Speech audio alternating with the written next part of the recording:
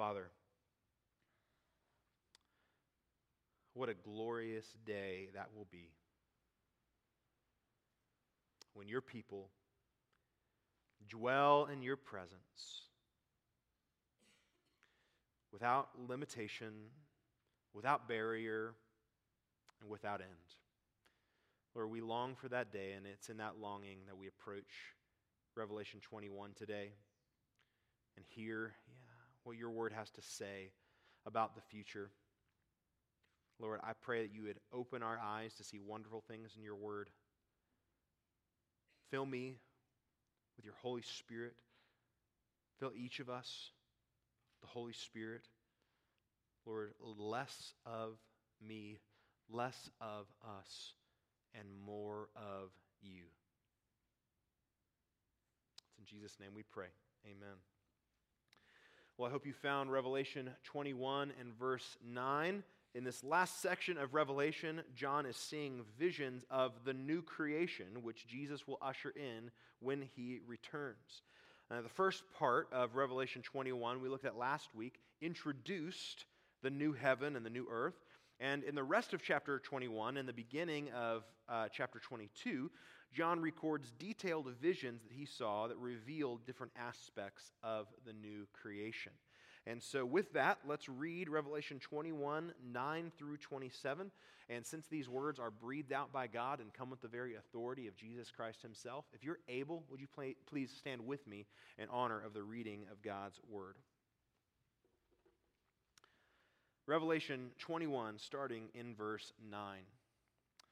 Then came one of the seven angels who had the seven bowls full of the seven plagues and spoke to me, saying, "Come, I will show you the bride, the wife of the Lamb." And he carried me away in the Spirit to a great high mountain and showed me the holy city, Jerusalem, coming down out of heaven from God, having the glory of God. Its radiance like a most rare jewel, like a jasper, clear as crystal. It had a great high wall with 12 gates, and at the gates 12 angels, and on the gates the names of the 12 tribes of the sons of Israel were inscribed. And on the east 3 gates, on the north 3 gates, on the south 3 gates, and on the west 3 gates. And the wall of the city had 12 foundations, and on them were the 12 names of the 12 apostles of the Lamb. And the one who spoke with me had a measuring rod of gold to measure the city and its gates and walls. The city lies 4 its length the same as its width. And he measured the city with his rod, 12,000 stadia. Its length and width and height are equal. He also measured its wall, 144 cubits by human measurement, which is also an angel's measurement. The wall was built of jasper, while the city was pure gold like clear glass. The foundations of the wall of the city were adorned with every kind of jewel. The first was jasper, the second sapphire, the third agate, the fourth emerald, the fifth onyx, the sixth carnelian, the seventh chrysolite, the eighth beryl, the ninth topaz, the 10th chrysoprase, the 11th jacinth, the 12th amethyst. And the 12 gates were 12 pearls, each of the gates made of a single pearl. And the street of the city was pure gold, like transparent glass. And I saw no temple in the city, for its temple is the Lord God the Almighty and the Lamb. And the city had no need of sun or moon to shine on it, for the glory of God gives its light, and its lamp is the Lamb. By its light will the nations walk, and the kings of the earth will bring their glory into it. And its gates will never be shut by day, and there will be no night there. They will bring into it the glory and the honor of the nations. But nothing unclean will ever enter it, nor anyone who does what is detestable or false, but only those who are written in the Lamb's book of life. The grass withers, the flower fades, but the word of our God will stand forever. You may be seated.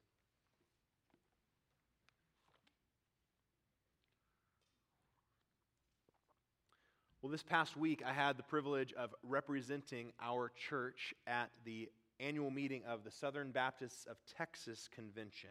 And at events like that, there's a lot of opportunities to learn from other churches. The convention itself was at a large church in the Metroplex, and just walking around their campus, I got a lot of ideas. I was texting our staff pictures even of things we could learn from. I also had several conversations with other pastors and got to hear about what other churches are doing, and of course that gets me thinking about things that we can be doing. Plus, I sat in several sessions in which we were hearing presentations or sermons about ministry and about missions, and those things got me excited about having an even higher priority on ministries like prayer and evangelism and preaching. It's helpful to look at the example of other churches. We look to a church that is really healthy in one particular area, and it helps us grow healthier in that area. But, of course, every church has its problems. Even the strongest and the healthiest churches, we shouldn't emulate everything about what they're doing. So then, what if we could look at the perfect church? What if we could learn from the example of a church that does everything exactly the way it's supposed to be done? What if we could learn from the example of a church that has perfect priorities, that has a perfect community, that has perfect ministry? Well, if you want to see what the perfect church looks like, don't look to the Metroplex. Don't look to Atlanta or London or Nairobi or Dubai. Don't look to this old earth, because you won't find the perfect church in it. If you want to see what the perfect church looks like, look to Revelation 21. In Revelation 21, John sees a picture of the perfect church. Or we could say John sees the church perfected. He sees the church glorified, looking exactly how God always meant for it to be. And by looking at the church on the new earth, we can learn a lot about who we should be as a local church on this old earth. In this portrait of the perfect church, there is one feature that is most important. And, we're going to talk about several details in this vision that John saw, but there is one detail that is ultimate. Everything else that is good about this perfect church flows out of one central feature. The most important feature of the perfect church is the presence of the glory of God. The main point I want you to hear today is this: the church is who it should be when God's glory is where it should be. The church is who it should be when God's glory is where it should be. Now let me show you this in the text. Look at verse 9. Then came one of the 7 angels who had the 7 bowls full of the 7 last plagues, and spoke to me, saying, "Come, I will show you the bride, the wife of the Lamb." Now, if those words of verse 9 sound familiar to you, it's because John used almost these exact words back in chapter 17, verse 1, where he said, "Then one of the 7 angels who had the 7 bowls came and said to me, 'Come, I will show you the judgment of the great prostitute who is seated on many waters.'" And so by using this same phrase, John is setting up a contrast. In chapter 17, he was shown the great prostitute, the sinful world that was united with the beast. But here in chapter 21, he is shown the perfect bride, the church, who is united to Christ. But while John hears the angel say he is going to show him a bride, John sees something else. Look at verse 10. "And he carried me away in the Spirit to a great high mountain and showed me the holy city, Jerusalem, coming down out of heaven from God." You might remember in Revelation 5, John heard about a lion, but he saw a lamb. In Revelation 7, he heard about 144,000, but he saw a countless multitude. Now here he hears about a bride, but he sees a city. The bride, the church, is pictured as the holy city, New Jerusalem. And the most important thing he says about this city is in verse 11. He says, the New Jerusalem came down out of heaven from God, having the glory of God. Its radiance like a most rare jewel, like a jasper clear as crystal. This holy city was radiant like a precious jewel. It was, if you will, shining, shimmering, splendid. Okay? But what makes this holy city glow? The glory of God. In verse 23, he says, and the city has no need of sun or moon to shine on it, for the glory of God gives it light, and its lamp is the Lamb. The glory of God shines so brightly in the holy city that there isn't even a need for sun or a moon. The whole city is radiant with the glory of God. So what is the glory of God? You know, the glory of God is an idea found throughout Scripture, but it can be hard to define sometimes. Often in Scripture, it's described as if it were physical light, like in a passage that we're going to hear a lot about in the coming weeks, Luke 2, about the birth of Jesus. The angel appeared to the shepherds, and Luke 2:9 says, the glory of the Lord shone around them, and they were filled with great fear. But the glory of God isn't just light. It's not just photons or whatever. My favorite definition of the glory of God comes from John Piper. He puts it this way: the glory of God is the infinite beauty and greatness of God's manifold perfections. Let me read that again. The glory of God is the infinite beauty and greatness of God's manifold perfections. If you take all the different ways that God is wonderful and you look at them all together, the whole picture of who God is has a beauty that goes beyond any one specific attribute. God's glory is the greatness of all that He is. And God's glory shines from His presence. When Jesus was about to ascend to His Father, He prayed in John 17:5, and now, Father, glorify me in your own presence with the glory that I had with you before the world existed. Jesus shared in the fullness of the glory of God in the Father's presence in heaven. And He was about to return to that glory by ascending to heaven. Heaven is where God's presence is most fully manifested, and it is where God's glory is most clearly revealed. So coming back to Revelation 21, then it makes sense that John sees the New Jerusalem coming down out of heaven from God. This is why the city is aglow with the glory of God, because in the city is the presence of God. One book of the Bible that speaks a lot about God's glory, and that's very important for understanding Revelation 21, is the book of Ezekiel. The prophet Ezekiel wrote about the Babylonian invasion of Jerusalem, which was God's judgment upon Judah for their sin. And the most tragic moment of God's judgment on Judah that Ezekiel records is toward the beginning of the book, when Ezekiel sees the glory of God leave the temple in Jerusalem. If you know Ezekiel, there's that word Ichabod, which means the glory has departed. But throughout the book, God promises salvation for Judah.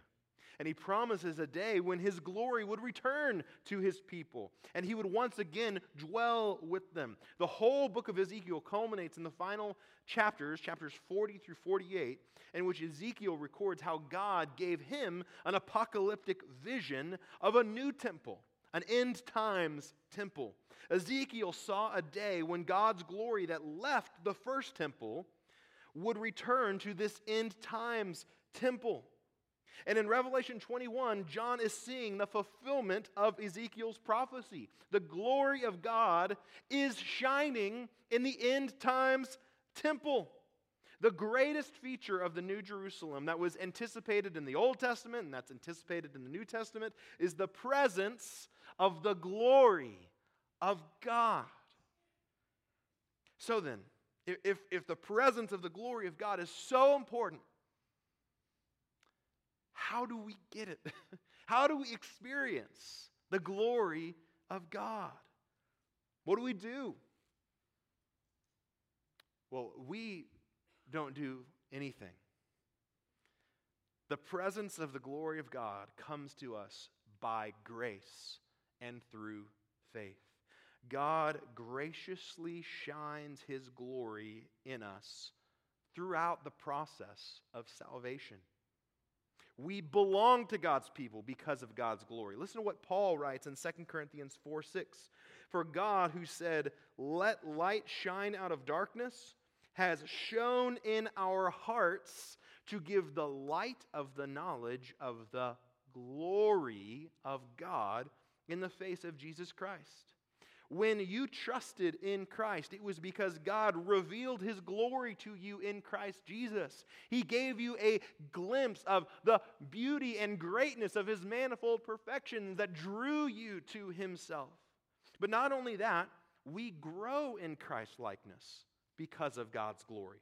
Paul wrote in 2 Corinthians 3:18, "We all, with unveiled face, beholding the glory of the Lord, are being transformed into the same image from one degree of glory to another. For this comes from the Lord, who is the Spirit." We become who God wants us to be by beholding God's glory, the infinite beauty and greatness of His manifold perfections. We become who God wants us to be by beholding God's glory. So, all of that was a whole lot of explanation and a whole lot of Bible just to say the church is who it should be when God's glory is where it should be.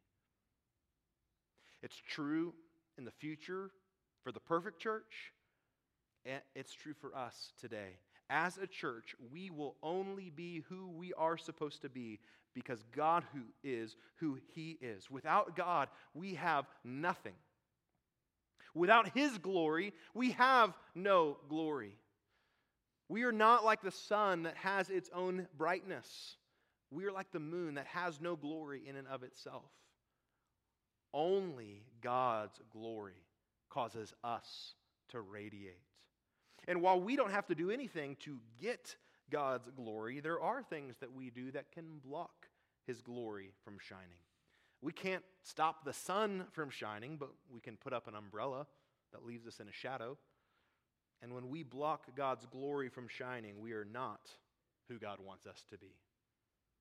However, when the glory of God is free to shine in our church, God's glory will shine within us, God's glory will shine among us, and God's glory will shine out from us. Jesus said in Matthew 5:16, "In the same way, let your light shine before others, so that they may see your good works and give glory to your Father who is in heaven." So then, what does the church look like when it experiences the fullness of the presence of the glory of God? What does a church look like when the glory of God is central?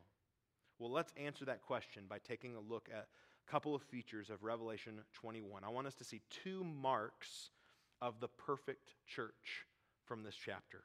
The first mark of the perfect church is holy. The perfect church is holy. The first thing John says about the New Jerusalem is that it is the holy city. Holy means devoted or set apart. The New Jerusalem is fully devoted to God. Holiness was a major theme in the Old Testament instructions about the tabernacle and the temple. Everything used in the worship of God was to be holy. These things could not be used for common tasks. They were set apart for worship. They could not be unclean. They had to be ceremonially clean and devoted to God. The priest's garments were to be holy.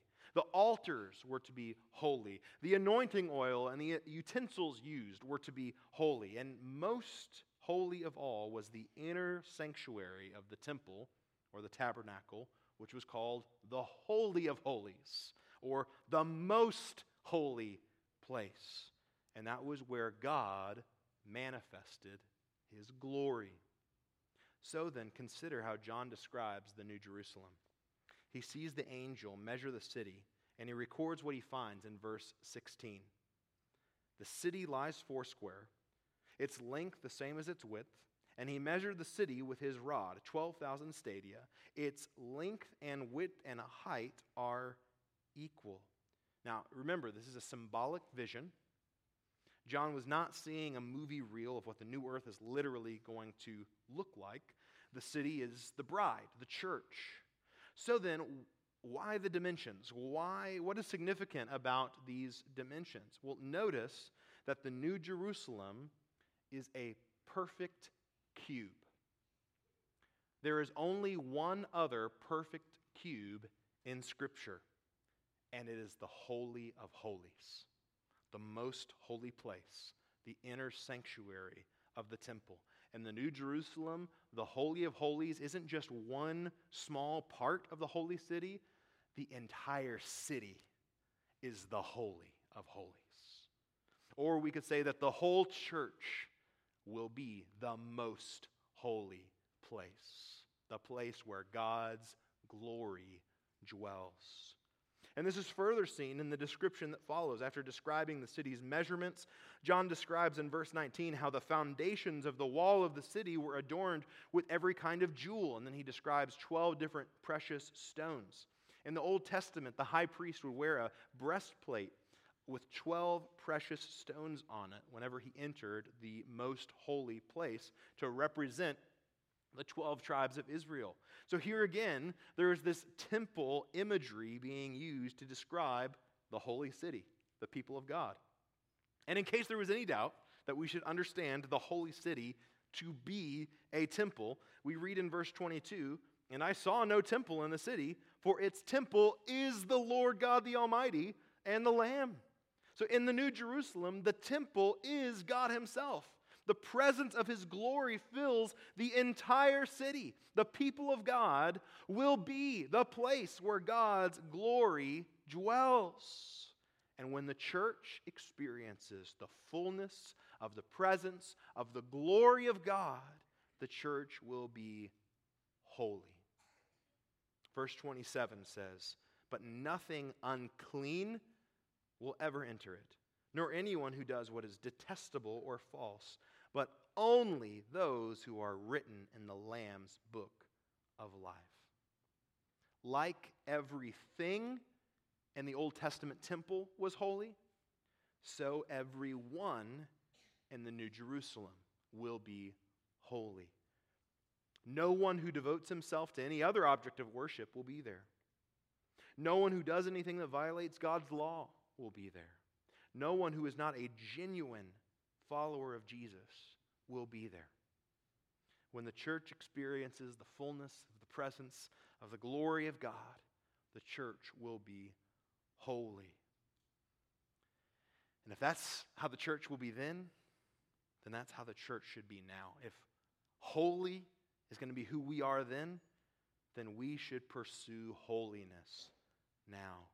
This vision of the holy city ought to spur us on toward holiness. That's why God gave Ezekiel his vision of the holy city too. In fact, in Ezekiel 43, God tells Ezekiel to describe the end times temple to God's people so that they would be ashamed of their sin. God intended the description of the end times temple to convict Israel of their sin so that they would repent and pursue holiness. And likewise, Revelation 21 should prompt us to pursue holiness. And holiness, again, means to be devoted or set apart for God. I think when we think about holiness, we often think about good works, and that's a good start. Holiness includes good works, putting off lies and speaking truth, putting off anger and walking in gentleness, putting off words that tear down and replacing them with words that build up. But holiness is about more than just doing good things or being a good person. Holiness is about being set apart, devoted to God. Holiness is about recognizing that if I belong to God, God has set me apart for Himself. Like the utensils in the tabernacle, like the most holy place, this is reserved for God alone and not to be used for any other purpose. It's the kind of attitude that Paul reflects when he says in 1 Corinthians 6:19 through 20, "Or do you not know that your body is a temple of the Holy Spirit within you, whom you have from God? You are not your own, for you were bought with a price. So glorify God in your body." Holiness recognizes God has set me apart for Himself. I am not my own. Holiness begins by seeing the glory of God. I see the beauty of who God is. I see His worthiness, His surpassing greatness, His manifold perfections. And so I say, it is all for you. And yes, that means I should replace sin with virtue, but it's so much more than that. It means that everything I am is devoted to God. Everything that is in my life is devoted to God, is oriented around God being at the center of the universe. It means my money should be devoted to God. The way I spend my money ought to make a statement. If you find your friend is pulling all of his money out of the stock market, you're going to think, what does he know that I don't? Well, if you see the bank statements of someone who is devoted to God, you ought to think, what do they have that I don't? What is different about them? What have they seen that I haven't seen? You know, when you see someone with this lavish mansion, it's not unreasonable to think, wow, they have devoted a lot of money to themselves. But when you look at someone pursuing holiness and how they spend their money, you should think, wow, they have devoted a crazy amount of money to what God values. Being holy means everything's devoted to God. Money, time. Being holy means my time should be devoted to God. Walking in holiness means I plan my schedule saying, God, this is yours. This time is devoted to you, so I want to spend it not on my preferences, but on your priorities. When I recognize all that God has done for me in Christ, then it'll change what I do with my day, what I do with my week, what I do with my year. We need to recognize the glory of God and let that lead us to being fully devoted in every way to God, to be holy, set apart for Him. Because when the church radiates with the holiness that comes from God's glory, we shine before a watching world. Paul said in Philippians 2:14 and 15, do all things without grumbling or disputing, that you may be blameless and innocent, children of God without blemish in the midst of a crooked and twisted generation, among whom you shine as lights in the world. When the church experiences the fullness of the presence of the glory of God, the church will be holy. So if you want to fuel your passion for holiness, your desire to be devoted to God, then behold the glory of God. Look to Jesus, whom Hebrews 3 describes as the radiance of the glory of God. Behold His excellence, who He is, what He's done. Look at just how worthy He is, and let His glory drive you to devote yourself to Him in holiness. So what does the church look like when it experiences the fullness of the presence of the glory of God? Well, the first mark of the perfect church is it is holy. Second mark of the perfect church is it is united. The perfect church is united. In Revelation 21, we see the unity of all God's people across time and space. We see the church united across historical barriers. So in verses 12 through 14, John describes the wall of the holy city. He says the wall had 12 gates, and each of the 12 gates had one of the names of the sons of Israel inscribed on it. He also says the wall had 12 foundations, and on those were the names of the 12 apostles of the Lamb. Tribes of Israel, apostles of the Lamb, and this is a picture of the unity of the people of God, beginning with the promise God made to Abraham and extending all the way to the disciples of Jesus. There has always and only ever will be one people of God. All people who share faith in Jesus Christ will be united together as the New Jerusalem. We see not only this church united across historical barriers, we also see the church united across geographical barriers. Look at verses 24 through 26. By its light the nations will walk, and the kings of the earth will bring their glory into it. And its gates will never be shut by day, and there will be no night there. They will bring into it the glory and the honor of the nations. In the New Jerusalem, there will be people from every nation. This is another glimpse of what John saw in Revelation 7:9. After this I looked, and behold, a great multitude that no one could number, from every nation, from all tribes and peoples and languages, standing before the throne and before the Lamb, clothed in white robes, with palm branches in their hands. All people who have trusted in Christ, no matter where they are from, will be united as the New Jerusalem. We'll all be different. We'll be diverse. But we will be united. Paul writes about this unity in Ephesians 2. Turn with me there, Ephesians 2.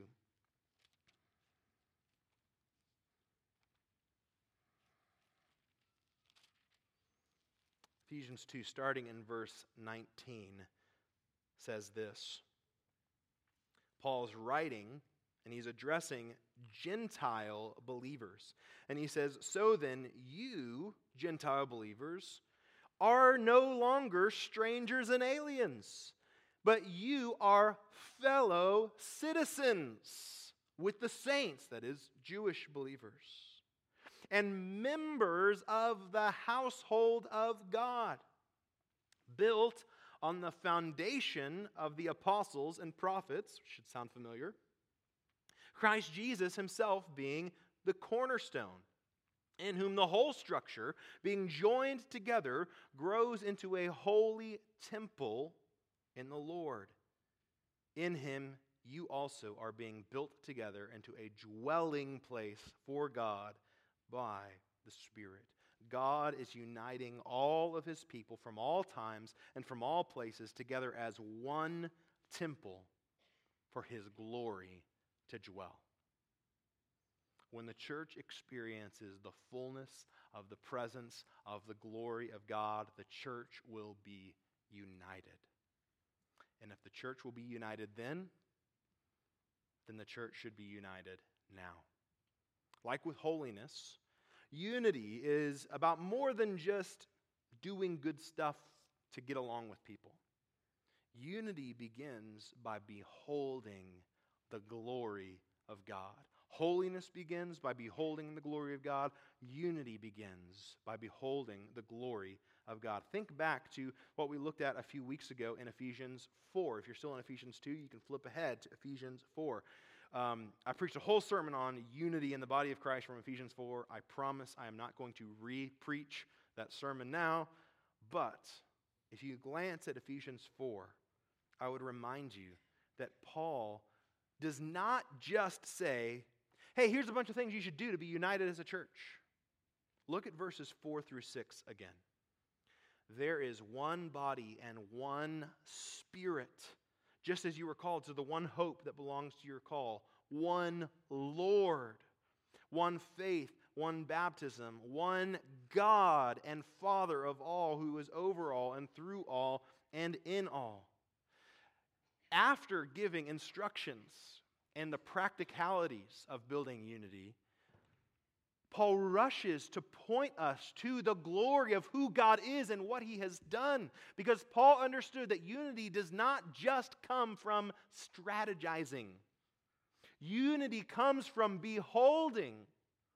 The church is unified when it beholds the glory of God.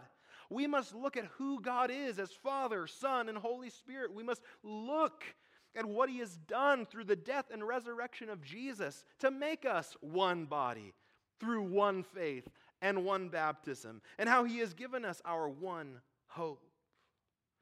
We need to have our vision so dominated by the glory of God that He outshines anything that would divide us. Yes, that brother sinned against me. But have you seen the glory of God in the face of Christ Jesus? Have you seen the glory of the cross and its power to forgive sin? When I compare that sin against me to the glory of God, it's like comparing a pebble to Everest. Sure, we may disagree about minor doctrines. We might have disagreements about wisdom issues and ministry. But have you seen how beautiful the God is who has united us together in Christ Jesus? How could we let our little differences come between us when we worship the same glorious God? When the church radiates the unity that comes from God's glory, we shine not only among ourselves, but we shine before a watching world. Jesus said in John 13:35, "By this all people will know that you are my disciples, if you have love for one another." When the church experiences the fullness of the presence of the glory of God, the church will be united. So let's behold our glorious God together and radiate with His light. And may the Lord use that to draw even more people to Himself. The church is who it should be when God's glory is where it should be. So let me urge us as a church to keep the glory of God central.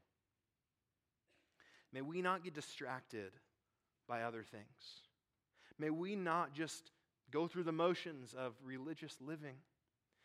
May we behold the glorious God together.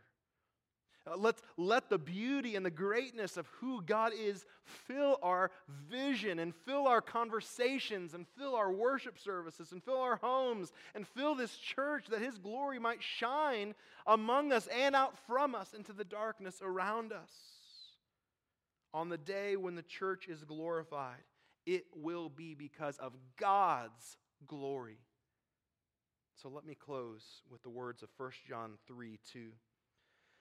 Beloved, we are God's children now, and what we will be has not yet appeared. But we know that when He appears, we shall be like Him, because we shall see Him as He is. Father, we want to see you. Lord, we confess this side of glory we see through a mirror dimly. Lord, we are